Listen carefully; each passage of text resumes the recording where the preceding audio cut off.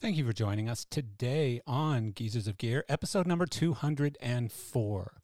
Today's podcast is brought to you by Mainlight. Mainlight is a lighting rental partner who combines the resources of a national company with the personal touch of a local provider. To achieve that objective, Mainlight is proud to have opened 4 new locations in the last 2 years. Mainlight is equally dedicated to expanding their rental inventory. They consistently purchase the latest technologies in lighting, truss, and consoles, from the newest truss solutions to the full array of leading control consoles. Your lighting will have the technological support it needs to reach peak performance. They also carry a robust inventory of IP65 rated fixtures, giving you a lighting solution to any outdoor venue, come rain, wind, or shine. From east to west, Mainlight is the partner you trust with the gear you want. From Mainlight.com, visit Mainlight.com to chat with their live representatives across all of their locations in Wilmington, Delaware, Nashville, Tennessee, Las Vegas, Nevada, and Teterboro, New Jersey. And this episode is also brought to you by Act Entertainment. The new Argo 6 FX wash fixture builds on the incredible liquid effects and optical fidelity of its larger brother, Zonda 9, with an IP65 rating in an astounding small and lightweight frame, capable of reliably reproducing over 4 billion colors with up to 13,000 lumens. The new Argo 6 FX is at home at the opera, the theme park, the concert stage, the runway, or the theater. Pursuing excellence everywhere has never been easier. Act Entertainment is thrilled to bring the Ayrton Argo 6 FX to North America and can't wait to show it to you.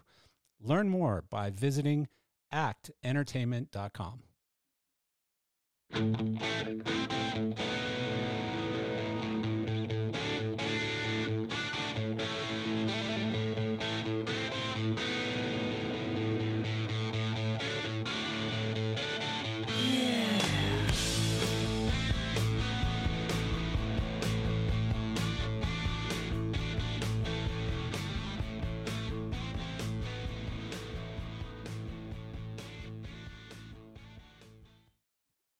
Whoa, episode 204. So, bunch of stuff I want to talk about today, actually. First of all, this is almost as divisive or divisive. Is the word divisive or divisive? It's almost as divisive as politics, COVID shots, and everything else that's divisive out there right now. But this sphere, the Las Vegas MGM sphere. So, I don't know what people's feelings are. I'm going to try really hard for once in my life to reserve my feelings and not say much about that. But I'm wondering what people think. Feel free to shoot me a message, geezers@gearsource.com, or leave a comment on YouTube or in the podcast. But, I've been seeing all of these YouTube videos, and I've had a lot of conversations with people about what they think about it. And again, I don't really want to share my opinion. Let's just say I'm not the most positive person. I think the tech is insane. The tech is stuff that we've never seen or done before as an industry. It's crazy. I think as a planetarium or something, this place is completely nuts. It's wild. I've heard like Brad, who works with us at Gear Source, was telling me that because he used to work at Solotech when this was all being planned and starting to be put together. But I guess LED panels were delivered in sections. I think they had, I don't remember how many panels in a section, but I think he was telling me that like there were something like 6 or 8 of those sections that could fit into a truck. And at one point, they were delivering something like 10 trucks a day for 6 months straight. And so there's just an enormity of gear, of LED panels specifically, because this thing is just a giant round video wall, 2-sided, by the way, inside and outside. And the other statistic that Brad was telling me is the exterior of the building is the largest outdoor screen in the world, and the interior is the largest indoor screen in the world. So it's just crazy. I mean, but, you know, again, watching some of those videos, and everyone's going to have your opinion, and I respect everyone's opinions. I've heard people who think it's the most unbelievable, amazing thing they've ever seen. And I've heard other people who say, similar to me, that it's very distracting. You know, it's really almost impossible to watch the band. If you're there to see the band in concert, you're probably going to walk away going, I couldn't even find the band. Like, literally, when I was watching the first video, I was looking and looking and looking, and I just couldn't figure out where Bono was. And so, yeah, I mean, you know, again, if you're there to see a concert, a live band, then you might be disappointed. It's just a wild video show. If you're there to see a wild video show, you're going to be blown away. I mean, it is like nothing you've ever seen before from everything I've heard. And also the audio, you know, is something that's never been done before. So there's a lot of first times in that show. And no matter what, for our industry, I think, you know, we can check that box and say, hey, we've just, you know, done things that nobody's ever done before, and this is incredible, and take a look. I've also heard some bad news that, at least a rumor that I've heard, so please don't take this too seriously. I'm not putting facts out there. I'm putting rumors out there.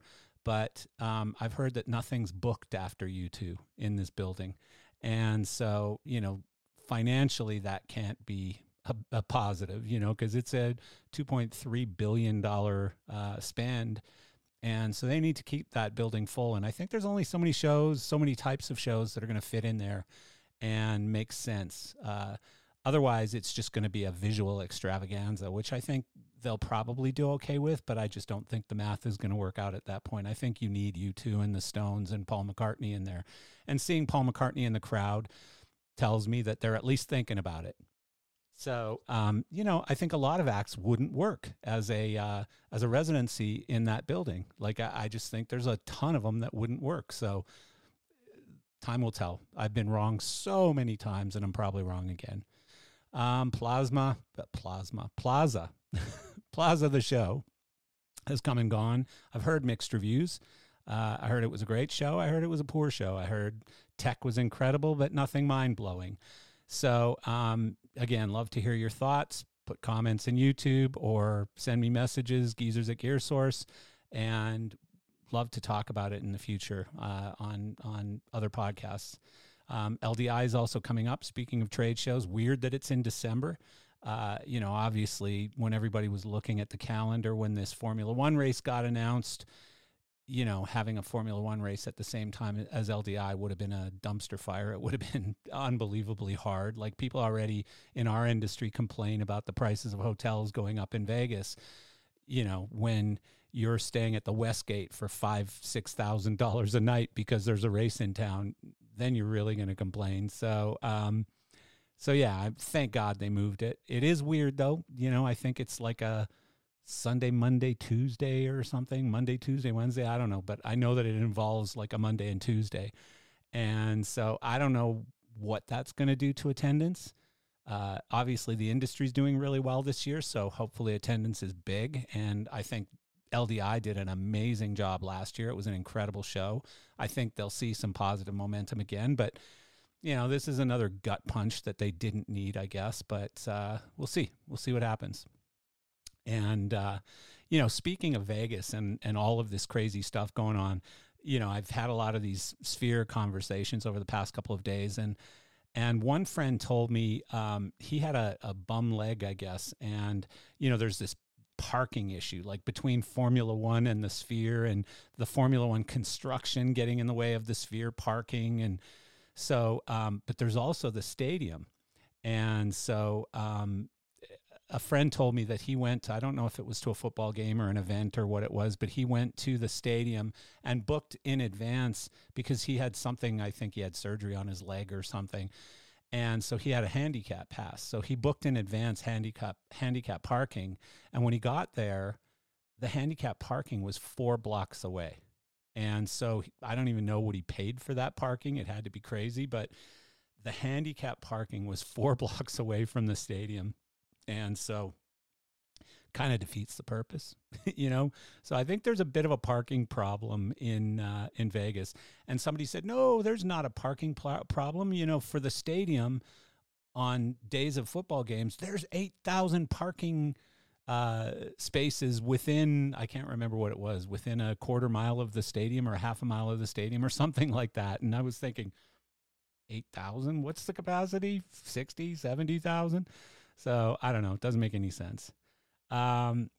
Sponsors I wanted to talk about just for a second. Our newest sponsor, Live Event Productions, is a roll-up of some really great production companies, including Gemini Sound and Lighting and Staging and Video and whatever they're called today. But Gemini, which does all of those disciplines, Delicate Productions out of California, who everyone knows, you know, Smoother brought Delicate Productions or opened Delicate Productions in the U.S.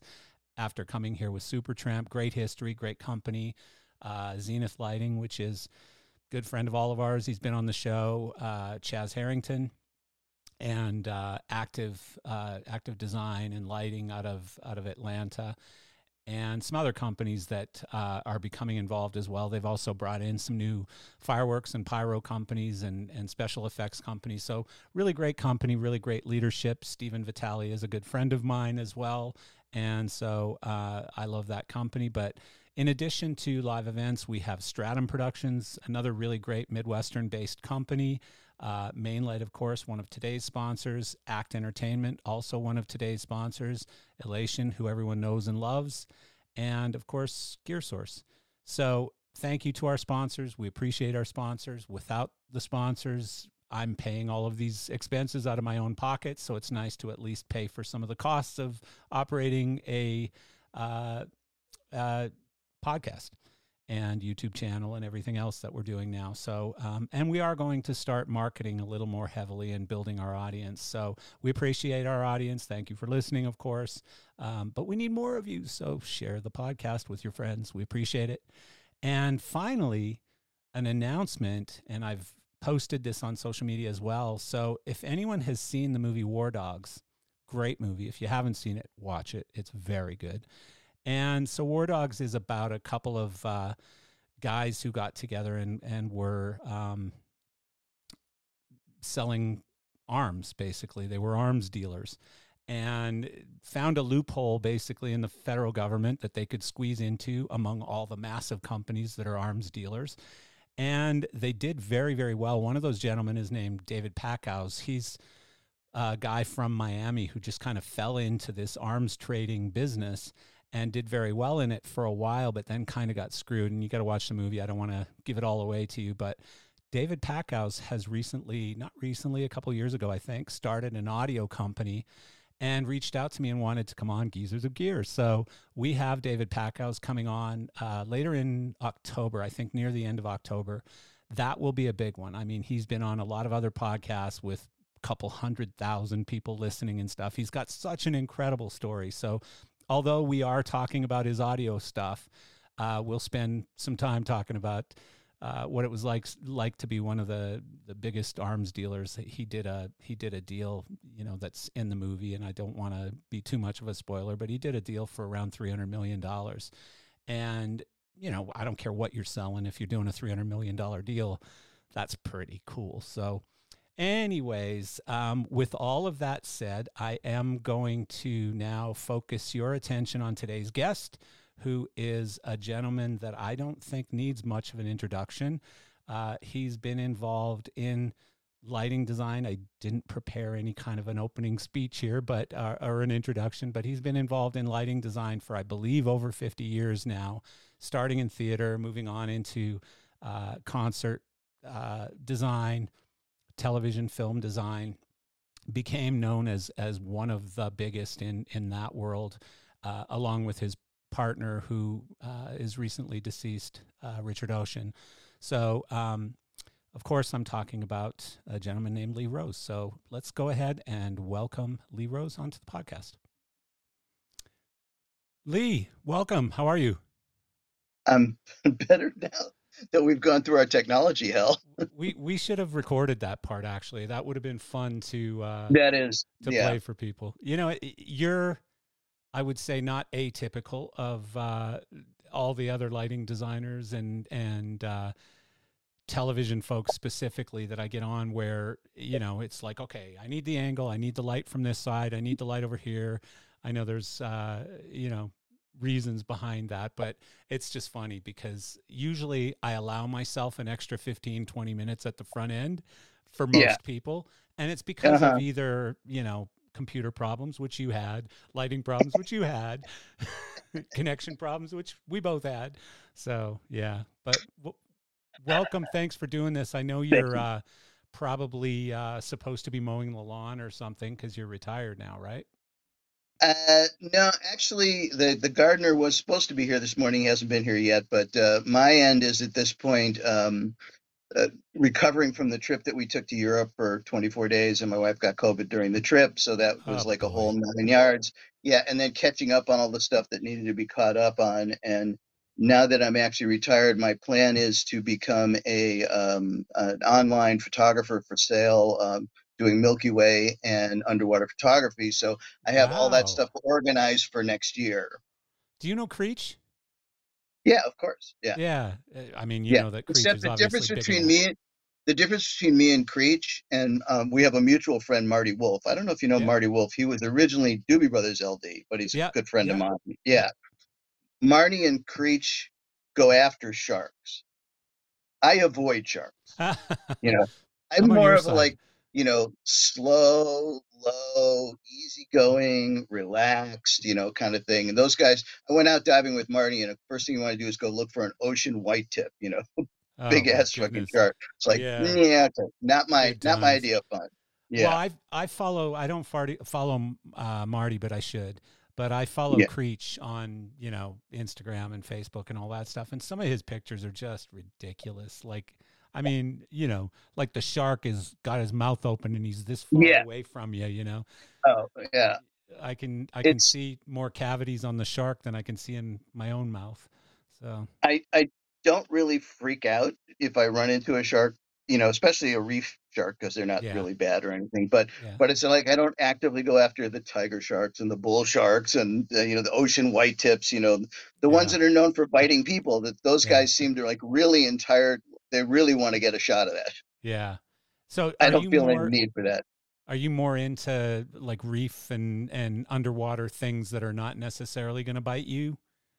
Yeah, I mean, I I've been doing a bunch of wide angle, which is fun on reefs, doing liveaboards like the in Belize and the Cayman Islands and those Oh, kind of cool. places. Nice. I started doing some macro photography stuff. There's a place down in off of above Fort Lauderdale. It's above West Palm Beach called Blue Heron Bridge Yeah, of near course. Riviera Beach, Yeah. and there's some wonderful macro stuff down there. And so That's where Creech goes out of usually when he's in South Florida. He goes out of that marina there out in of Blue Riviera Heron, Beach. yeah. Yeah. I Huh. was just down there because I had a spinal cord bleed, and I had to have a big surgery. I wasn't sure I'd still be able to scuba dive after that, and Oh, so wow. I went down. And a friend of mine who's a dive instructor down there, she took me out. We went out for a couple of days, and I was able to do all the things I needed to do. So it was like, okay, that's back on the table. Thank you.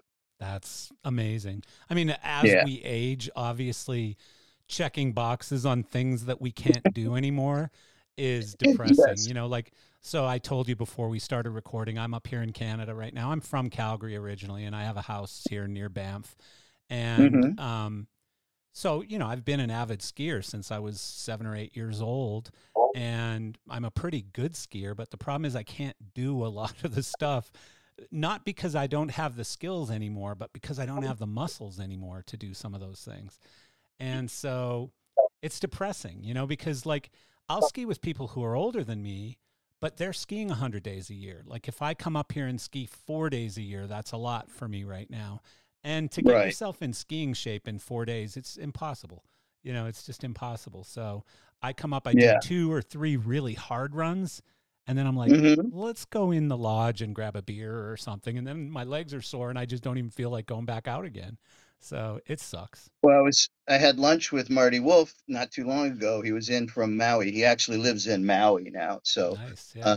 he was in to visit family, and we went and had lunch, and we were talking about at the end of lunch how that we had turned into a couple old Jewish alta cockers because all we did during lunch was talk about what we had gone through, what parts of us were bothering us now, what doctors we'd seen recently, that That's kind of stuff. wild. Yeah. Yeah. I mean, it's amazing, but that's where it all ends up, right? No matter what. It's That getting old ain't for pussies, but at the same time, the other option to not getting old is not not getting getting old. old, And right? Exactly. unfortunately, at this age, quite a number of people in my Rolodex, shall we say, are in the RIP category, and Yeah. that's happening way too often these days. Yeah. No, I know. I get it. Like, social media is really great until people start dying. And then it's just like, it feels like a barrage comes all at once of, people that, or you're very Mhm. close with, or maybe in your own family or whatever. It's a bummer. Like some days I just want to shut it off and not even know. Don't tell me, you know. Yeah. But so you are officially retired now. You're not working at all anymore, or you're just working Yeah. selectively, or I was. I have been doing the Hollywood portion, the LA party for New Year's Rockin' Eve for the last 38 years, since New Year's Rockin' Eve, 1985. yeah, And that's a show that if they said, we'd like you to do it again this year, I would have said yes to. right. I've said no to a bunch of things this year that I just didn't feel like I wanted to do. And then a couple of months ago, I got the call from them saying they were going in a different direction this year. Oh, And so I was fine with it. As a matter of fact, Matt Firestone? yes, I do. Yep. Yeah, Matt Firestone, who was one of my programmers with Yanni at the Taj Mahal in Forbidden City, they called Bob Barnhart, who wasn't available, who they called Matt. Matt called me and said, I'm not going to do it unless you say it's okay. And I said, Matt, I'm fine with it. I've Yeah. 38 years was a nice run. I'm done. I've had enough. Because the other shows I've been working on in the last couple of years haven't been fun. It Yeah. just hasn't been fun, other than Yeah. New Year's, which I enjoyed doing. And mostly because on New Year's, I had Martin Phillips doing my media server. I don't know if you know Martin. I don't. Um, Martin was LD for like Daft Punk and Bauhaus. He's kind of this English, kind of really Then I twisted probably individual. do. Yeah, I probably do know Yes, him then. he's him and I have a lot of fun together. He was a moving light programmer on New Year's Rockin' Eve for a number of years till we started Okay. doing screens like 20 something years ago, and then he started doing media server for me.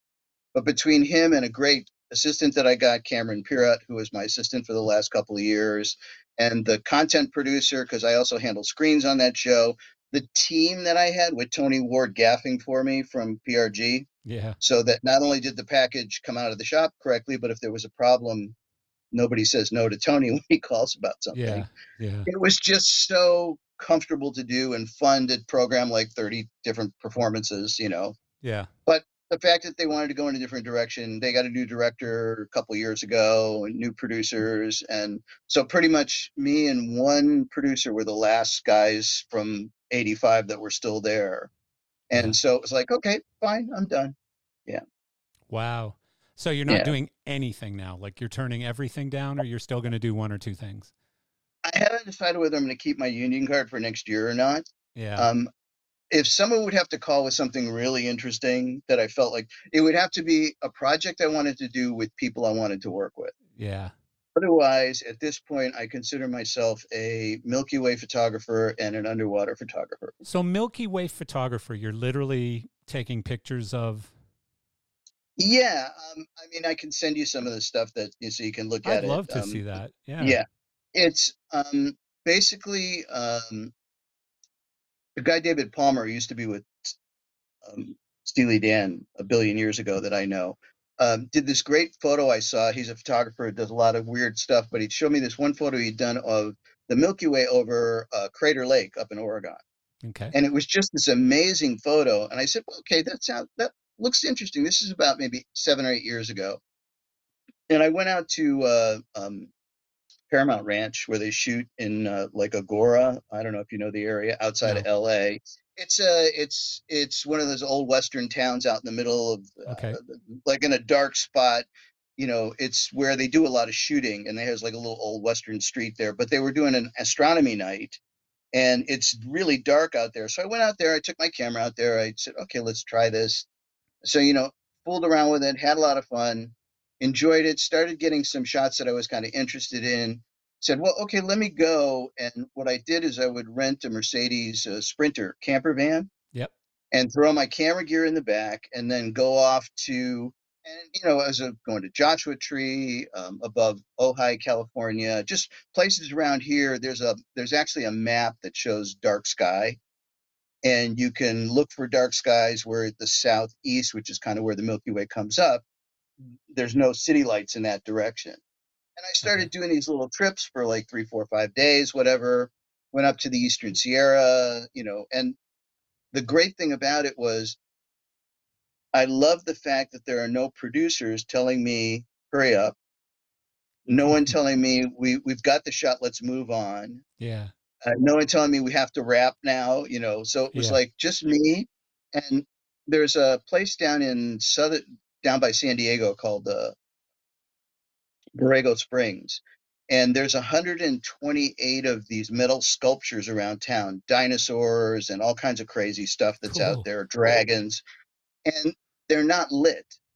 So I went out there one night with these little LED puck lights and these little tiny LED spotlights, Yeah. and I spent the entire night just trying to light these things to match the exposure you need to get the Milky Way in the background. Yeah. And I got some great ones. I got some that came out So really good. let me Yeah. ask you, does Milky Way do, like, this is a stupid question, but does it appear every night? Is it like a given, or? It starts to appear in our skies because the way that Earth travels Right. around the sun, and also the way where we are in the Milky Way, in about April, May, Okay. and it ends about September. And what happens is in April and May, it starts to come up around 3, 4, 5 o'clock in the morning. So it's really up, but then the sun's up. Yeah. And then the other end of the scale is at the end of the season, around October, September, it comes up 7, 8 o'clock, but just after sunset. So Right. June, July are like the best months. There was I actually went out and did a workshop at Joshua Tree in the middle of June, and it was perfect. It was like 11 o'clock at night, and the Milky Way was right up. You get the great curve in the sky. Oh, that's Yeah, cool. I look forward to seeing yeah, some of those pictures. So, up here in Canada, um, it's Northern Lights. And so yes. we follow all these Facebook pages and stuff to find out. I forget what the technical stuff is, but there's these numbers that you're following when, the chances are really high. And I think it's gases or something, whatever it is. But we follow this, Solar and solar it'll wind. go, it's what? The solar wind, the particles coming from the sun, is what Oh, excites the molecules in the atmosphere that causes the northern well, lights. there you go. There's So the answer. the more the solar wind is blowing, the higher the particle count is hitting the Earth's atmosphere, and they Right, tend to get sucked down to the north and south poles because that's where the magnetic field's the strongest. So right. that's why you get them in the north. We used to get them in Ohio, where I was growing up, on Yeah. certain days, but you guys are a little farther north at that. Well, yeah, and I mean, I remember growing up seeing them all the time, but my girlfriend's British. She's never seen them before, so she was like, "Oh my God, this is amazing!" So she was up till 2, 3 o'clock in the morning some nights taking pictures, and I'd see them the next morning. But But you were smart enough to sleep through it. yeah, well, and I mean, here in this general area where I am, there's loads of mountains. There's not a lot of light pollution or anything, but there's loads of mountains.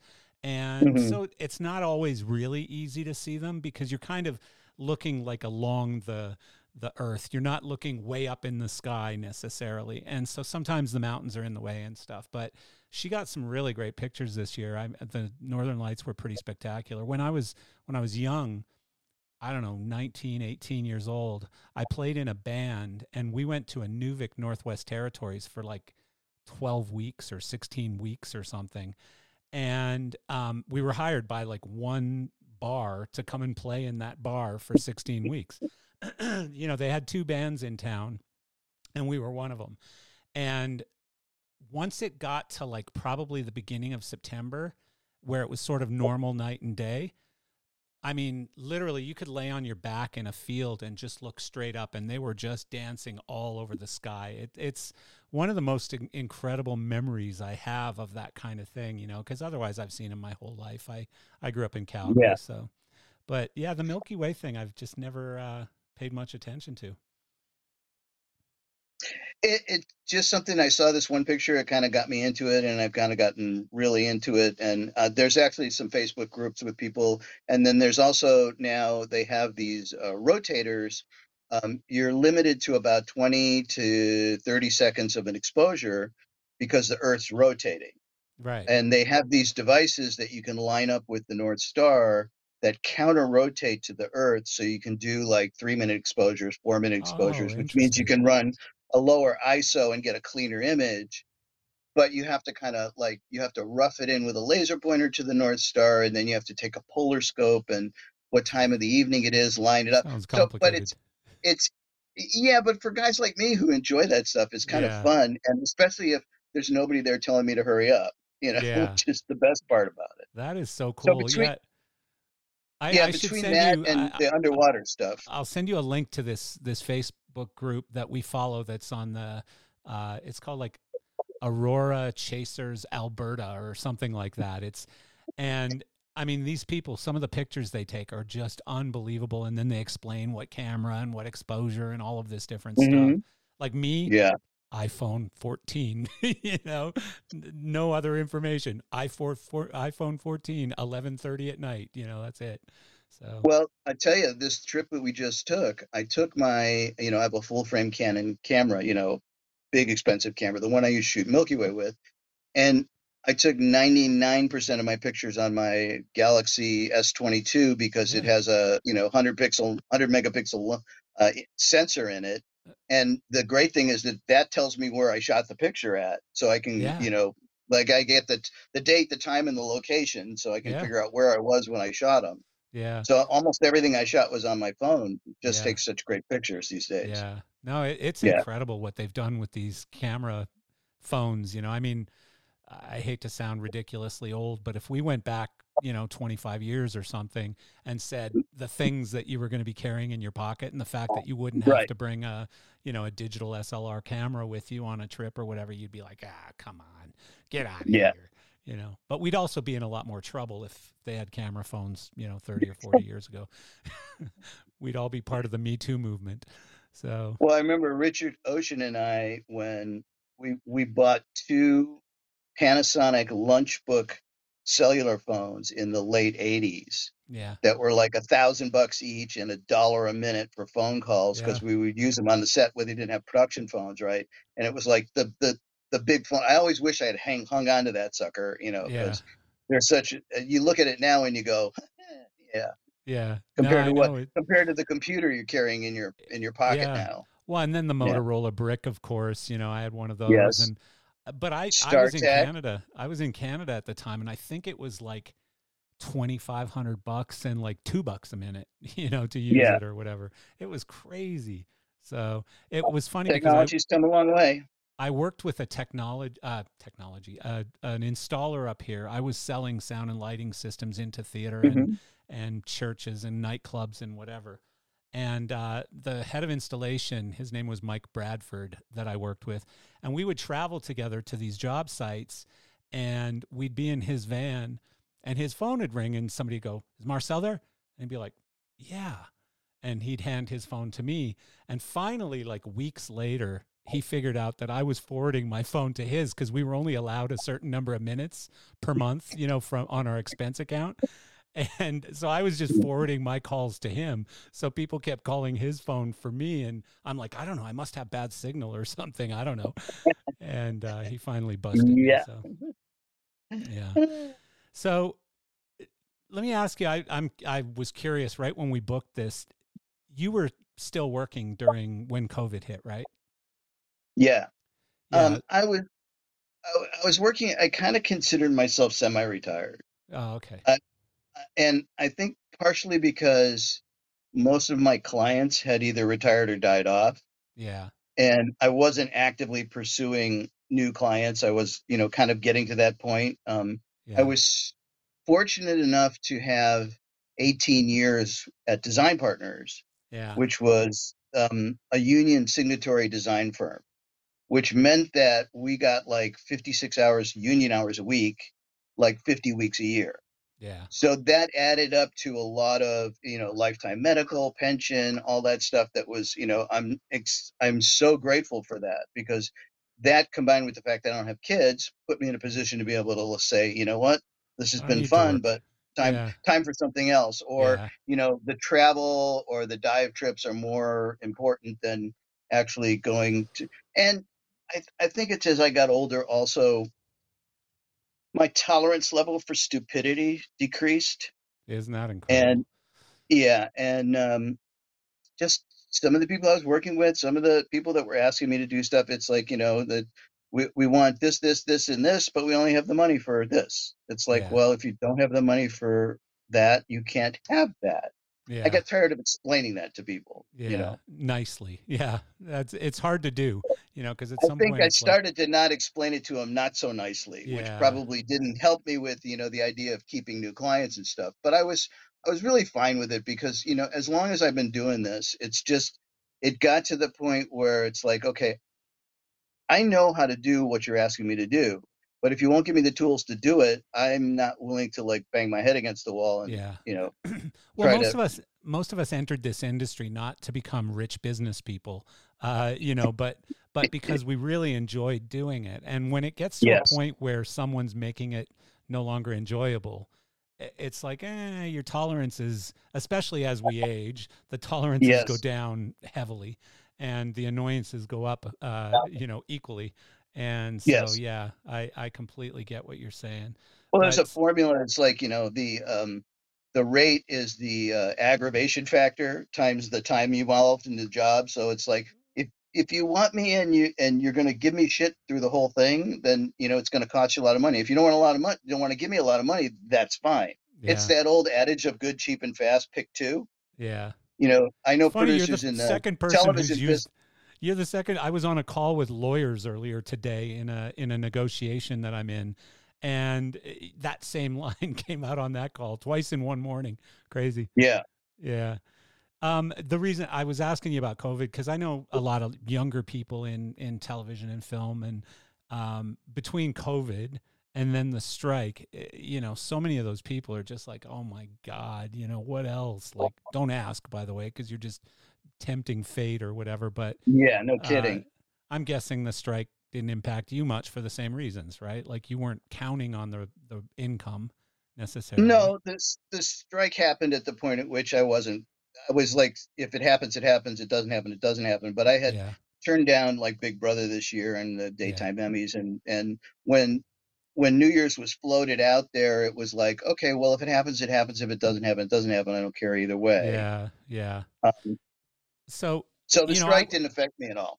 I want to jump into your career, but it's funny because, and I'm sharing this on video, but, most people come in with like a little bio that's like a quarter of a page or something. And you've got 3 pages you sent me. And I'm like, well, wait a sec, what should we talk about here? Like, Well, we've there's got only about an only hour. like a third of a page that's actually a bio. The rest of it is just all the crap that I've done in the last, Yeah. No, because I I mean, mean, I think it's, that started that's like from '84 when I started in television.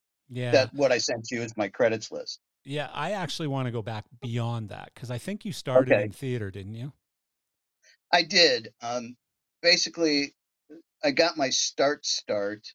And the junior high school I went to had a kind of a well-known children's theater attached to it, so it had a fairly decent theater with a shop behind it and all that. Was And that in California? no, in Ohio. Growing up, Oh, I okay. grew up Right. Yeah. You said that earlier. outside of Cleveland in a little town called University Heights, Ohio. Okay. And that theater, my sixth grade, seventh grade English teacher was in charge of the stage at the junior high school. So he Okay. used to send me down there to prep for auditorium stuff, and I'd get out of class to go do that stuff. And I met some of the people who were working on the children's theater, and I came in and started hanging out with them, working on the children's theater. And early on, I realized, when I couldn't paint a cartoon tree for "You're a Good Man, Charlie Brown," that maybe the lighting would be a better place for me to be anyway. Yeah. I came out. My grandfather was one of the charter members of the Cleveland Motion Picture Operators Local, so I kind of had a background in kind of the entertainment industry anyway. Excuse me. No worries. Oh, there we go. So started working with this children's theater, and that kind of went into when we left Ohio. My dad dragged us to Arizona in 1969 for a year. He thought he was going to get into business with his brother-in-law. And while I was there, I got kind of a job, a pro bono, intern job assisting the LD at the Phoenix Little Theater. And that season in 1970, the end of the season, he got a job in New York to do a show and left. Oh, And so the last show of the season, the company manager said, "Well, you're his assistant, you do it." And he said, "We'll pay you $150." And, I'm 15 years old. I'm getting $150 in 1970, which was a shitload of money. no kidding. So I did your Cole Porter's Anything Goes at the Phoenix Little Theater, was my first paying lighting job in like the summer of 1970. That's wild. That's great.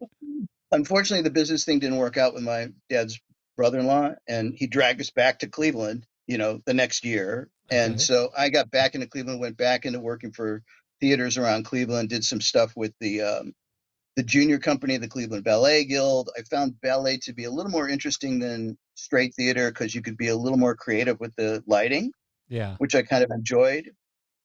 And then, basically we're talking it's 1971, 72, discovered drugs and rock and roll music. And, theater didn't have the allure that it had before. Right. So I just started doing local bands around town, and then started working at there was a concert nightclub in Cleveland called the Agora Ballroom. Yep. And it was like Springsteen played there when he wasn't playing Asbury Park a couple times a year. Bad Company did their first tour there. We would have Wow. these great bands, like, Brian Auger, Todd Rundgren with Hello People, kind of really interesting stuff there. And And there was what a was your crew of, role there, though? well, it was staging basically. I did some lighting, but mostly staging there. Yeah. And there was a group of us, we were called the Rowdy Roadies. And we would, just kind of try to be the most professional crew that was high on drugs that you could come into a club and work with. And Sounds we like the 70s. it was a crazy, crazy situation, and we had a blast, and we were really enjoying ourselves. And what happened was in 76, I believe it was, this little band out of New England called Boston Yeah. came through the club when they were doing a 2 week, or they started on a club tour when their first album came out. And I met the LD and the band's manager as part of the job working there, and they went, and like a week and a half, 2 weeks later, they canceled the club tour and they were booking an arena tour. And the guy who was the LD for the band had a lighting company in Providence, Rhode Island. His name was Andy Poland. Him and Bob Morrissey had a company called Polico. I And remember. I did business with Andy, Polico in like the 90s, I think. They were still yeah. And around. then Yeah. well, they're now East Coast Lighting and Right. Production Of course. Services. Yeah. Bob's still running it. Yeah. So they called me up and said, "Hey, come to Rhode Island. We want to build a rig and go out on the road with Boston." I said, "I'm there." So flew to Rhode Island, and we threw a rig together. I think it was 2 towers and a truss. And we went off on this 2 truck, 2 bus tour with Boston playing arenas. And that lasted, I don't know, another 6 or 7 months. And then I went out with the Outlaws with them, and then, came back to Cleveland, did some work around town, and then just started bopping in and out of town doing stuff. And then they called back for the 78 tour that actually lasted over a year.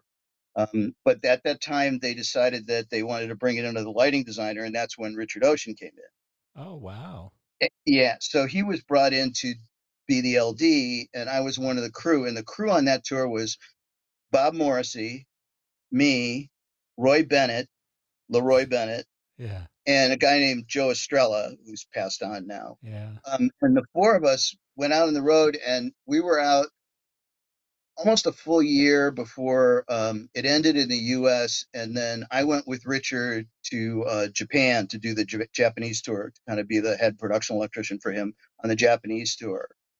And then, after that, it was just like I went out with, I was out with Molly Hatchet for a while. I was out with Asia for a while, just doing a bunch of So bands until, literally your first two tours were Boston, though. correct. Yeah. That's not a bad way to Well, start, the right? oddly enough, the first job I had, I think it was in 75. Harold Blumberg, which has a company, had a company called Audio Freaks in Pittsburgh. It was a I sound didn't know that. company. Yeah, they had all Community Light and Sound. I don't know if you remember, they were all Yeah. fiberglass horns. Yeah. Everything was big Of fiberglass course. horns. He hired me, and I came to Pittsburgh, worked for him for a while. I mixed monitors for Pure Prairie League, and then when he got the job, we were out doing Jay Giles. Um, I was not having fun mixing monitors for Jay Giles. That was just a little too much for me. Why is that? Um, well, when he blows the whistle in Whammer Jammer, and like blew me off my chair at the monitor console, and they weren't really happy with anything they got from the monitor guy. And it's like, you monitor guys, like, you might as well paint a target on your forehead, Yeah. unless you're really good. So, and I didn't really want to be a sound guy anyway. So, that was like, okay, I'm gonna go back and try to get a lighting job somewhere. Yeah. Yeah. Yeah. The funny thing, side story, is the tour manager for Pure Prairie League was a guy named Herb Alt. And then cut to 25 years later, I get asked to fill in on the movie Almost Famous for some concert scenes they were doing down in San Diego. And I walk in, and the key grip on the movie is Herb Alt. Really? Yeah, he had That's left the incredible. rock and roll business, become a key grip. Very famous creator. He just passed away this last year, but became a very famous key grip. Did a lot of movies. So it was like, hey, I know you. That's awesome. Yeah. So yeah, and then what happened basically was, when I worked for Pat Travers for a number of years, I got to be friends with Pat Thrall, who was one of the two guitar players from the Yeah. band, Yeah. and he started a band with Glenn Hughes from Deep Purple. Yep. And so I started working for He's them, still but out gigging right now and he still sings like a bird, Glenn Hughes. It's unreal. I know That guy's it's such a crazy considering talented the amount of singer. cocaine that kid does. No, but still, he's got to be mid 70s and he At still least, sings so well. And the high stuff, too. Like those people blow yeah, me away. I was a yeah. singer growing up and I can't hit half the stuff that I tried to sing when I was 17, 18 years old. Mhm. It's crazy. Anyways, Well, sorry. the Hughes Thrall thing, I got kind of sucked into working in the management side of things between tours. What was that band called? Was it Hughes Thrall? Hughes Thrall, Oh, yeah, I didn't even know that one. Interesting. yeah. Their record is one of the like six pieces of vinyl I still own. I got rid of all my vinyl over the years, and it's one of the few pieces I actually hung on to. But I'm gonna go looking for it. because I tour managed for Animotion for a while, and on the last Pat Travers tour I did,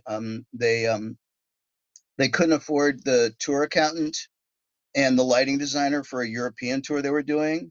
So they basically asked the tour accountant if he could do lights, and he said no. And then they asked me if I could count, and I became the tour accountant. Oh my god, that's hilarious. So the touring stuff was more and more less lighting and more management side, which got to be unfun again.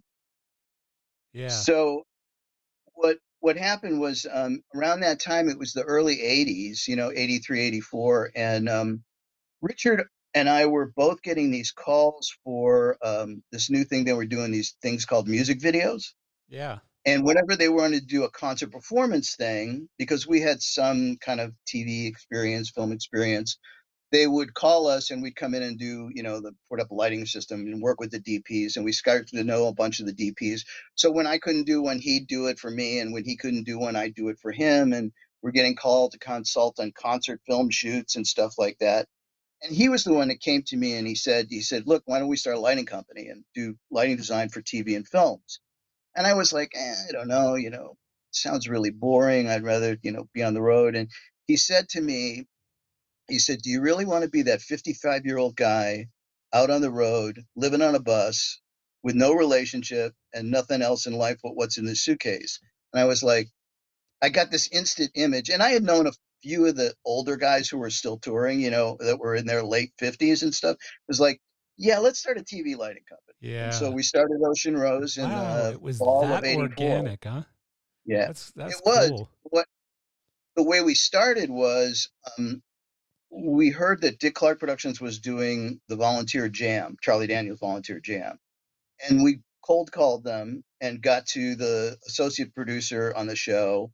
And he said, well, I'm sorry, but we already have somebody. And what happened was, a few weeks later, or maybe a month later, we got a call from them and saying, "Hey, we have this show we're going to do at the Coconut Grove, the Black Gold Awards, with Lou Rawls, and we'd like you to come in and do the show." What I didn't know then, and I found out later, was the guy who had been doing like a bunch of shows for them, including like New Year's Rockin' Eve, blew up the transformer when they went live on the Cable Ace Awards, and they went live to air with 2 follow spots. So they were looking for a new guy. It wasn't his fault, Yeah. Still transformer happened. blowing. Yeah, Somebody but had to take the blame. Yeah. yeah, so they called us. We said yes. We put a budget together for the show. We did the show at the Coconut Grove. I think Show Lights was the vendor probably. And I think we lost about $500 doing it, because we were so bad at budgeting at that point. Yeah. But right afterwards, they called us and said, "Hey, we're doing New Year's Rockin' Eve. The Hollywood party is going to be at the Coconut Grove. We want you to do that." And that started a run of about 135 shows we did with Dick Clark while Wow. Ocean Rose was around. Yeah. I mean, we started doing that same year. That was New Year's Rockin' Eve 85. In January of 85, we got called in to do the Golden Globe Awards. The previous lighting designer had gotten to an argument with the production designer over what color to light the set. And he won the argument and lost the job. Jesus. So they called us in, and we came in and did the job. And that just one thing led to another. And we had a lot of work with Dick Clark Productions. We did a lot of work with Paul Flattery and Jim Yukich, which were Flattery's a producer, Yukich is a director. They worked for EMI Music Video, then they worked for Picture Music International, then they started their own company, FYI. And so we would do a bunch of shows for them. And that kind of led Ocean Rose was around for like 14 years. So when you started Ocean Rose, first of all, was there an argument about whether it was Rose Ocean or Ocean Rose, or did that just Not really. happen? Ocean Rose just sounded better. It really Yeah. did. At the time, Richard was it's O comes before R to start Yeah. with, and it was like, yeah, Ocean Rose sounds better than Rose Ocean anyways. Yeah. You So didn't go there home to wasn't your really. wife or girlfriend or significant other and go, should I be mad about this? Like, is this a problem? Actually, oddly enough, we started that company, and a year later is when I started dating my now wife. So that Oh, was that's cool. 38 years ago. Yeah. Yeah. That's cool. Yeah. But so did you guys just basically both say, okay, here's $5,000, here's $5,000, we're 50-50, let's go start the company? Was it that simple, I or? don't think we actually had any money to start with at all, but it's like, okay, what is it going to take to do this? All right, well, we made a deal with Show Lights to net 90 on the back end. We got a deposit from Dick Clark to do the show.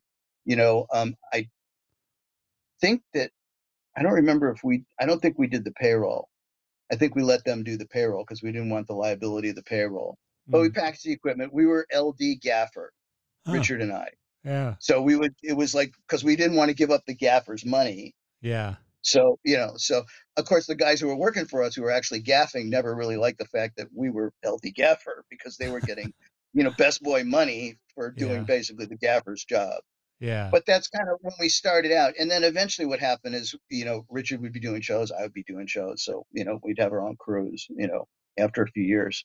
So was it like a collective, the company? Like, did you still do your own gigs outside of the company and then some inside the company, No, or? we agreed to do everything inside the company. Oh, okay. That was part of the agreement. We really didn't have an actual partners agreement at the time. It was just kind of a handshake. Here's what we're going to do. Oh, that's And interesting. yeah. And so it was, everything runs through the company. We split everything 50-50. And that's the way it went until like the last year. And then, and in the last couple of years, what happened was, Richard wasn't quite working nearly as much as I was, and so there were these big numbers, and I was like, okay, well, this is not really that fair. So why don't we do this? This much is 50-50, and then there's a commission on the packaging for whoever got the package, Yeah. and that went on for a few years like that to kind of balance things out. Which isn't unusual, because like I've done partnerships where it's 50-50, but one guy makes a higher salary because he's actually working more hours, for example. Like Mhm. I'm spending 10% of my time in the business, he's spending 100% of his time. He should obviously make a nice big fat salary, which I don't get because I'm just a Right. partner at that point, right? An investor. Um, Hmm. but I mean, obviously, like you guys went from what, 84 to 98, right? Correct. Long Yeah. time, yeah. And very successful. I mean, just a massive number of television shows and Yeah, videos it's and interesting. Ocean Rose was, other than the Dick Clark Productions and some of the other companies that were our clients that would call us, we were usually the second or third call. hmm, The first call was usually Bob Dickinson. yeah, Everybody in TV was looking for Bob Dickinson. If Bob right. wasn't available, they might call for Kieran Healy or Simon Miles, in over those years. But if those guys weren't available, that's when we'd get called. And we were Yeah, fine with that. It's interesting because we worked for Dick Clark, and Dick Clark was not exactly known for being a philanthropist. Um, the budgets were small and tight, and so we kind of got a rep for being able to be the guys to pull it out when there was no yeah. money. Unfortunately, that means that when you have no money, we're the guys you call, which is not exactly the way you want to Yeah, be. you don't want to be in that position because then the No, other issue with that is when you're the low cost leader, you always have to be the low cost leader, right? So as soon as your prices are a little higher than somebody else's, they get the gig instead of you now. So now you're somewhere in the middle and right. that sucks. Yeah. But I You're get getting what the you're saying. calls based on how much you can do it for now because they want you to do it. Nah, that sucks. Yeah. And it took some time for us to kind of, and we had to do some interesting kind of market analysis in order to figure out that that's what was going on. And it helped. We were able to kind of make some changes and do some things. And I mean, we were successful for 14 years, and we had never had a negative year really. I mean, we had decent years and a few good years. But what kind of put the kibosh on it was that, actually, what happened was I got an offer from Design Partners, Yeah. and when I got that offer, it came out of the blue. I guess Greg Brunton originally had talked to the lady who was the managing partner and told her to come and talk to me. And we had lunch, and she said, "Well, look, here's the deal. We'd like you to come over." And there's, I think at the time there were 8 or 9 other LDs. There was 56 union hours a week, 50 weeks a year, which was not what I was getting in union money. So the motion picture health plan, which was, now I'm in 98, it's like I'm in my 30s. It's time to kind of think about, The stuff future. like the Yeah. pension and retirement. Yes. Yeah. And actually, my wife had worked for Nordstrom for a number of years, and we had their benefits for a long time. And then she Oh, left to nice. work for a couple other companies, fragrance companies, and we went to paying for our own benefits, and that was getting really expensive.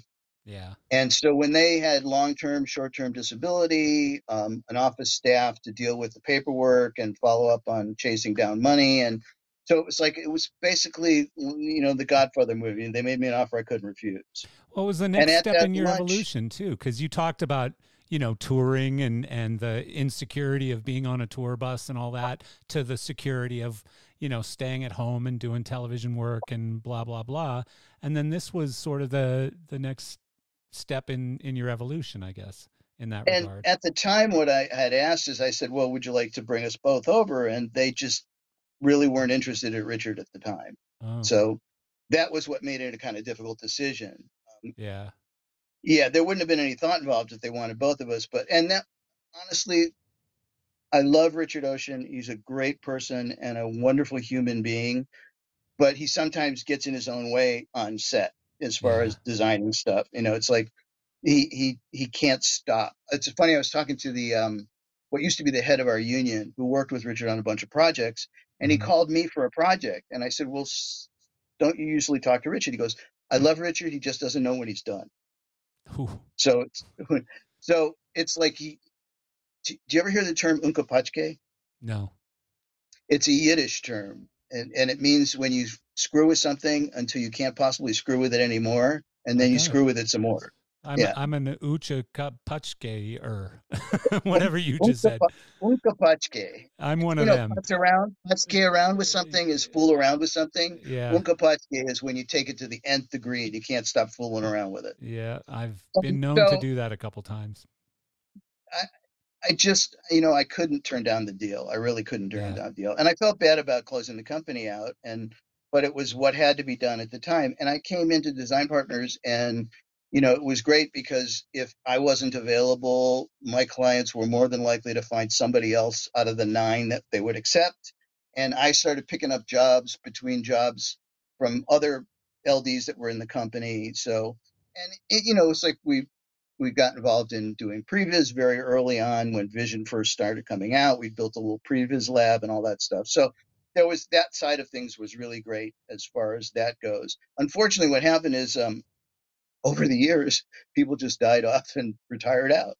And it Yeah. got down to the point there were like 3 of us left, and it was like, well, we can't really do this with 3 anymore. So, you know, that's Yeah. why it ended in 98 in 2016. Yeah. Yeah. So, um, and did you and Richard end up like breaking at that point, or were you still friendly right up until he died We've recently, just a couple maintained of years we've ago, right? maintained a loose friendship. As a matter of fact, I was going up to do some Milky Way shooting in Joshua Tree and the southwest corner of the Mojave Desert, which is just below like Baker. Yeah. And he's living in Forest Falls, which is up in the mountains in the middle of nowhere, basically. He's living Right. in a cabin up there. And so I stopped to see him, and we had lunch while I was up there. So we talk occasionally on the phone and stuff like that. He started writing, which is something he had always kind of done. And he optioned a screenplay that's, I think, supposedly being made. And he actually just wrote a children's book, which has actually been released. Oh, And I wow. last saw him on Facebook. He was doing readings of his children's book in little bookstores, which, like seeing Richard with a bunch of these little kids around listening to him read his That's children's book. I think it's called hilarious. Pete the Squirrel. Beat the squirrel? Pete the Squirrel. Oh, Yes. Pete the squirrel. I thought you said beat the Pete. squirrel. No, yeah, that's I the was like, children's book wow. named Beat the Beat the squirrel. Squirrel. Arr, arr. Yeah. That's hilarious. Wow. So yeah, I mean, we're not. There's no animosity there. I mean, I think when we closed the business down, I asked, you know, like, what do you want? And he said, I don't want anything, just take it all. And I actually took all our show files and a bunch of the stuff from the office and put it in a storage locker. And then 7 years later, went back and went, why am I keeping all this shit? Yeah. And got rid of most of it. Yeah. Yeah, but I mean, all in all, a successful partnership, and you guys both did well with it until it was time to end it. Like, Yeah, you know, sometimes, like Kenny Rogers always said, you got to know when to fold it, right? And I've actually overextended a couple of times businesses or partnerships or relationships like that. And mhm. you kind of look back and you go, well, the signs were all there. Like, why didn't we act on those signs earlier, you know? And I think it's everybody goes Um, through that. procrastination, Yeah. or you know, like, do I really want to fuck with that? It's like, you know, Well, or it's going to just take work, and I don't want to do it. You know, I avoiding could just stay confrontation. here. Avoiding Yeah. confrontation. I Yes. don't want to address it. You know, I just don't want to deal with it. Like, how many people stay in bad marriages for, 20 years longer than they should, or 5 Yeah. years or 1 year? So, Hmm. yeah. Um, where am I here? I have a list that I haven't even gotten to of things that I wanted to ask you about. Um, Okay. so obviously after Ocean Rose, you kind of blew up in some pretty big movies, right? Like you got into some really great opportunities after that. Like if I look at your list here, there's some pretty impressive stuff.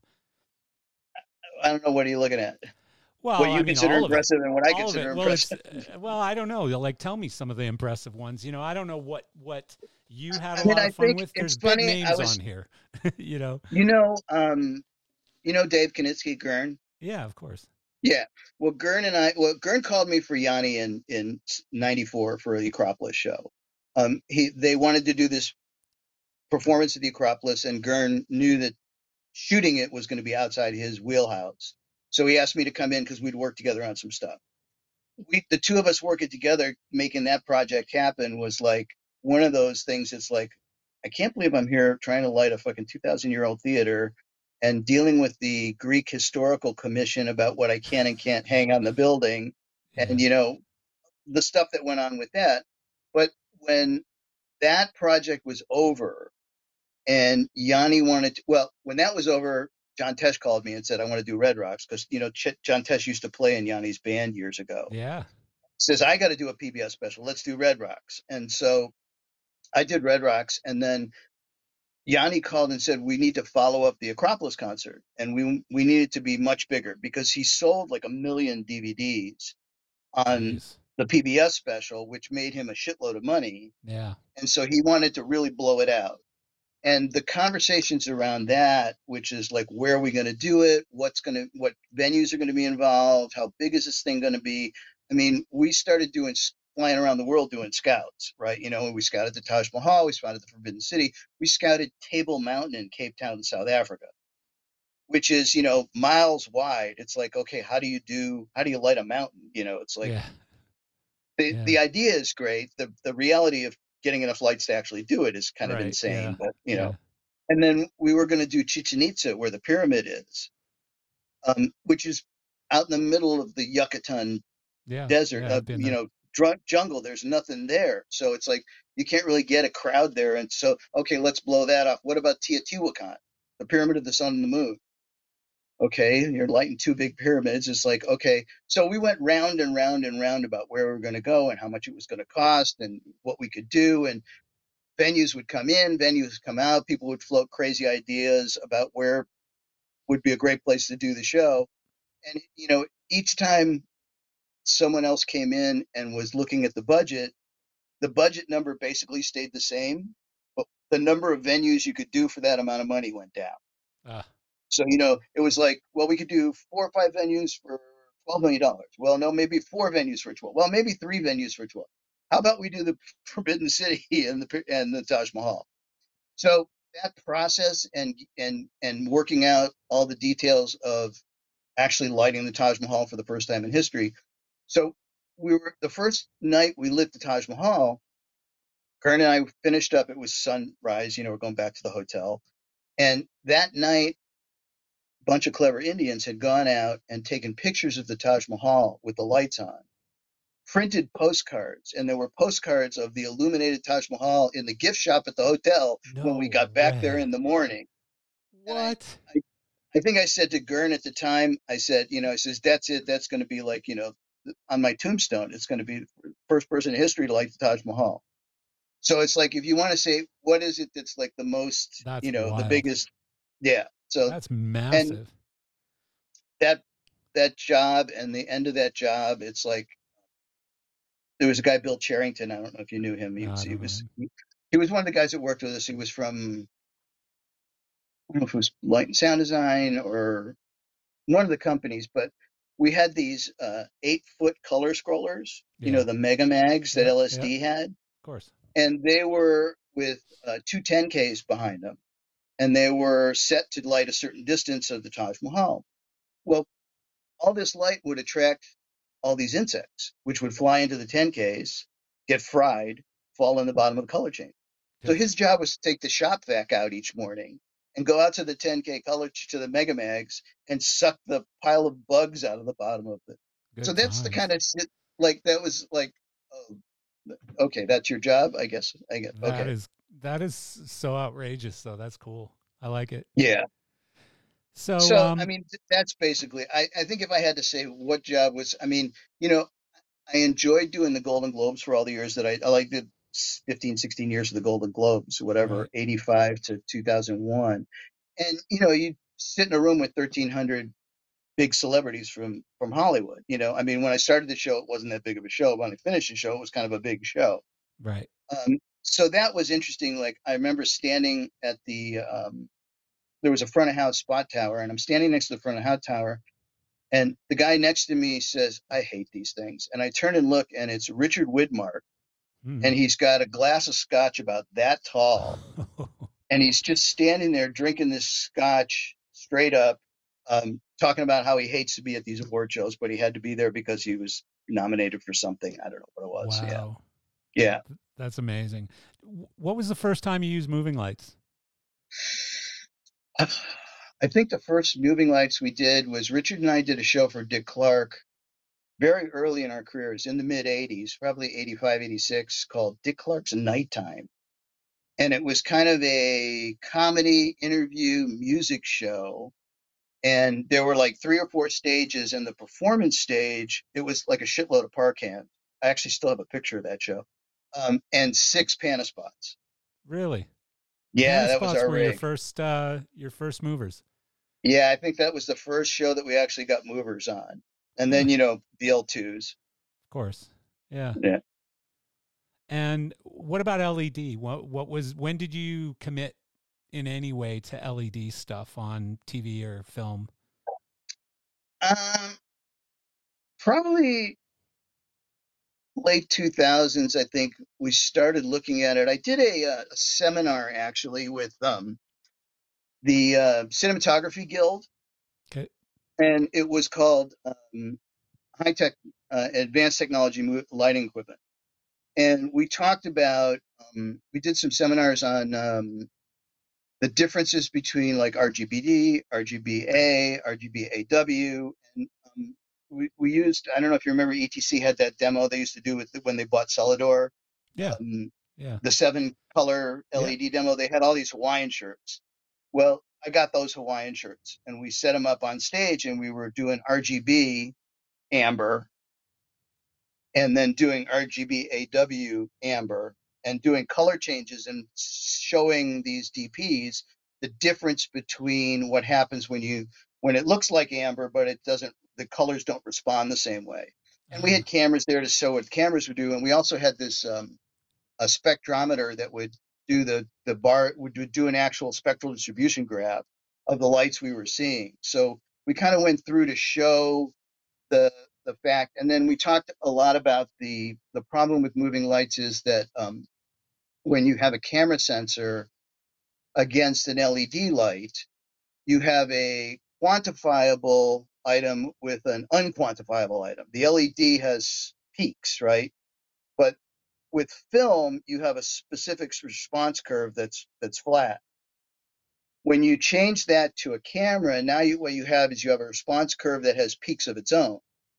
So now you have to determine whether the peaks are interfering or enhancing any specific wavelength based on the Wow. spectral distribution curves of the camera versus the LED, which is why basically the Academy of Science Arts, Academy of Motion Picture Arts and Sciences Technology Council said that the only real way to deal with that is to test. Mm. That's the only answer, is to actually test, because every sensor has a slightly different spectral distribution response, and those peaks and valleys aren't flat the way that they are with film stock. So that you have a known quantity with film stock and an unknown quantity with an LED, whereas you have an unknown quantity. So if an LED that looks great with a Black Magic maybe look horrible with an Arri 635, so Wow. you can't tell really. And then they started developing these additional spectral distribution numbers, that like the TMI numbers and that are better than just the original numbers that we had to work with, Huh. Yeah. I mean, when CRF was the only number. right. I remember even in the earliest days of moving lights, when I was selling moving lights, the big problem was always like flicker rates and stuff, and you needed to be able to adjust flicker rates. Mm-hmm. And but it became so much more technical when you got into LED sourced products. Because of probably everything that you're explaining right now. I never knew why. I always just said yes, sir, and went back to engineers and said, "Fix this shit." Fix this. You Yeah, can't sell it if you don't fix this. yeah. Friggin' Yeah, then Dickinson's especially yelling at me, or Barnard's yelling at me, or whoever it was at the time, right? But when you have like LED fixtures from multiple different vendors. In the early days, you could end up where you would correct the flicker in one light that would cause a flicker in another light. In other oh words, boy, you could set a rolling shutter speed or whatever to fix one light that would cause a problem with another light. Jesus, Yeah, yeah. it's I not. I haven't remember. noticed that so much lately though, I think, because yeah, everybody's kind of gone to these super high rates, and you really only have the problem when you're using slow mo, when you're doing yeah. super slow mo stuff. Well, and the other thing too was that I think in the earliest days of LEDs, like when people were using color blasts that were not meant to be used on On television camera. shoots or whatever, like Yeah. they were for lighting walls on the outside of buildings or whatever, right? Yeah. And So, the binning was lower at the time, where you could have different color LEDs and stuff like that, and it didn't really Hmm. matter until, of course, you got them on film or video or On whatever. camera. Yeah. Yeah, on camera. Can we take a break? I'm just going to run to Of the course. restroom. Of Oh, course. perfect. Okay, we're back. We uh Okay. we took what do you call them? Bio breaks. That's what you Yeah, call them. we're going Bio 10 breaks. 1. So yeah, we were just talking about LED fixtures, and I think probably moving lights and the shift to LED were, I'm guessing, two of the bigger changes. Probably control as well, going to all the digital control, starting with Hog 2, I'm guessing. Yeah, I mean, the big change, when we went from, analog control to digital control was a big shift. And then the whole control system got more and more complex, which was good because it gave you more options of control. I know that, like on New Year's Rockin' Eve, as a show that, like, having done it for 38 years, I mean, it started with Parcans and ACLs, and then color changers, and then VL1s and then VL2s, and over the years it kind of moved on, and then we got to the point where there was always a tungsten based show, and then it slowly became like kind of halfway between tungsten and daylight. Yeah, As the number of tungsten lights kind of went down and the number of arc source and LED lights went up. And then I remember the year that we dropped the last practicals out of the set. The last MR16s left the set, and there was no yeah, reason to be in tungsten at all. right. And we went straight to daylight for basically 5,000 Kelvin as a bet color balance for everything. And that's like, of course, as soon as you add screens, the screen guys are much happier when you can do that. Yeah. And what about like I think isn't there LED sky panels now? Like, Oh well, yes, the Sky Panel, one of the most successful fixtures Aries ever designed. right. People are ordering them by the hundreds, Yeah. and it's what they RGBA WLM, I think is. I'm not sure exactly. Yeah. Yeah. I mean, the sky panels, again, in my company, which sells used lighting equipment and Mhm. sound equipment and stuff, sky panels are always like, they come in, they fly out the other end immediately, because it's not like they go bad or anything. It doesn't matter Well, if it's. talking to them when they first came up with them, and Jesus, his name escaped me. He just retired too from Airy. Yeah, I know exactly who you're John talking about. Gresh. Yeah, I had John him on Gresh. my podcast. I was trying to Yeah, remember his yeah. name It's too. like, Yeah. this is what happens at this age. It's like Well, I you've know the done guy. very I can well. see his Yeah. face. I can see his face, but I can't pull his name. John Yeah. Gresh. Okay. Yeah. Well done. John Gresh told me that he was like panting at the cargo containers full of sky panels coming in because he had so many orders for them because they were such a successful fixture. Yeah. Yeah. They Yeah. did really well. Hmm. Yeah. So, I don't know. We've covered a lot of stuff. Is there, did I miss anything? What are we missing? I don't know. You're the one with the list. Yeah, I'm trying to, it's just such a big list. Your list is so big, it's overwhelming for me. It's like thousands of television shows, hundreds of music videos. I mean, some of your music videos, like Bad English, When I See You Smile. I was a huge Bad English fan. I loved that band. Uh, you know, That was back in the early Ocean Rose days when they would say, we want to do a stage performance, and they'd like rent a and so you design a rock and roll rig and bring yeah, it in for the day and shoot it, like back then they used to want to do a day rate, and a yeah, day could be 26 hours, because they would just shoot all night long. But there was some interesting guys working on some of that stuff. I mean, I remember doing I think it was a Warrant music video. It was and then one of the big hair '90s bands, and Tom Firehouse. Ackerman, Firehouse. Yeah, No. Firehouse was at Zion National Park, outside Zion Oh, National Park, oh, at a little amphitheater there. But there was this, and the DP was Tom Ackerman, who was the guy who did Beetlejuice.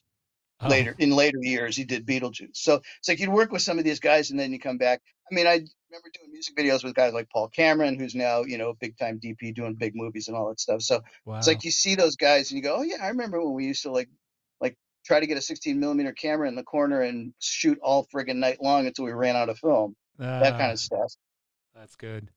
What about Yeah, it was fast UFC? and loose. UFC was another one that jumped out at me because I remember, like in the early days of UFC, um, Richard Tilley, Circuit Lighting, and George, the guy George, I thought was the LD for UFC, like in the earliest days, back before they had No, rules and stuff. yeah, when UFC started, what happened was there was, do you remember King Biscuit Flour Hour? Of course, yeah, Yeah, that was um, Bob Meyerowitz was the executive producer of that, his company in New York. And then they got the idea of doing live music pay-per-views, and they were called Thursday night concerts. yeah. And so his company, SEG, was doing these Thursday night concerts. We would do, I think we did a Bonnie Raitt, we did a Stevie Ray Vaughan. We would do these pay-per-views, and he really wasn't making any money on the pay-per-views. And then Royce Gracie and this guy, Art Davies, came to him and said, listen, we got this Ultimate Fighting Championship we want to bring out, and we want to do pay-per-views. So basically, they called all these people like us who were doing the director and everybody who was doing these music video pay-per-views and said, okay, we're doing this fight. And so the first one was, I believe, in Denver in 93. And we came in and we couldn't believe what they were doing in the ring because it was definitely there are no rules at that point. Yeah, it was crazy. And yeah, and it was I mean, I think I did the first 13 of them. And so we would go to town, we would either start to get set up or we would be on the way to town, and like the local boxing commission would say you can't do it Like here, and shut it they down. Yeah. tear everything down and move to a new city. When we did the one in Puerto Rico, the mayor went on the radio in the afternoon and suggested that people come and picket the show Jeez. because it was so violent. And so we were concerned that the city owned arena was going to turn the power off. So at the last minute, we were digging up generators to move everything to generators that we could have security around, so that they couldn't cut the power to the show. Wow. Yeah. Yeah, and it was insane. It was I very think I crazy. connected with them a little later. I was with High End, I think, at the time, and it was Richard Tilley's and Circuit Lighting out of, I think, Philly or something, maybe New Jersey. I don't remember, but George was the name of the LD Yeah, who took it they over. brought a they they they brought in a guy who was a sports guy as a kind of a tech coordinator for the whole thing, and he Okay. kind of took himself into the producing role. And he kept telling the executive producer, he says, you're spending too much money on lighting and you're spending too much money on crew. You don't need the top end camera guys. You need sports guys. Yeah. So slowly but surely, he got rid of everybody that was doing the Thursday night concerts, Yeah. and it became mostly sports guys. Yeah. And, at the time it was like, I didn't exactly love the show. I'm not a big, mixed martial arts or Yeah. cage fighting guy. I remember the first one, there was a karate guy fighting like a sumo guy, and the karate guy kicked the sumo guy in the face and knocked a tooth out, which we saw flying across the screen. It was like, I looked Oh my at the God. producer, who was like a music producer, right? And Yeah. the director, who's another music director, and we're looking at each other going, what do we got That's ourselves into? insane. Yeah. Now, Well, I still do have the jacket, the staff jacket from the original Ultimate oh, Fighting Champions. I wow. think number 3, I think, is when we got the jacket. Probably worth some money. Yeah, Um, it's funny. I saw the sweats up there too. They're on top of my that's cabinet over there. hilarious. Yeah. And it's amazing. I mean, that whole story, like where Dana White bought the company for $2 million or whatever, and it's now worth like billions of dollars.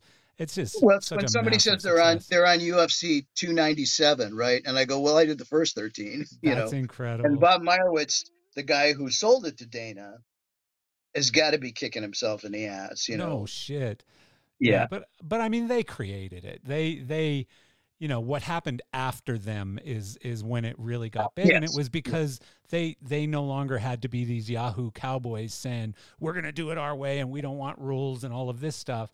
Like, okay, let's put rules, let's put time limits, let's listen to all of these boxing commissions and stuff, because it was literally being held in like Mississippi and Alabama, like these weird Alabama. little Yeah. towns and stuff. Casper, Wyoming. Yeah, Yeah. yeah. I said we did Denver, Casper, Alabama. I'm trying to remember Puerto Rico. I remember doing Puerto Rico, Yeah. but it was like, are we going to get the show off this time, or are they Yeah. going to kick us out Yeah. of It was town? tough. It was tough. Yeah. Well, Lee, I've actually already downloaded that album that you told me about, the Glenn Hughes one, and Okay. I look forward to some Milky The Way Hughes pictures Thrall. because Yes, I I will. I will send you a link to a folder of some of my favorites for Milky Ways.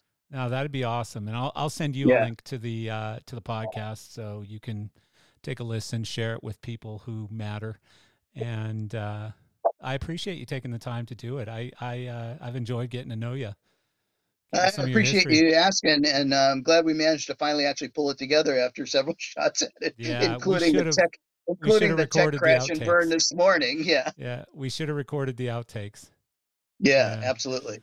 All right, my All friend. right. Well, Thank you very thanks, much. Marcel. All right, buddy. Okay. Have a good one. See ya.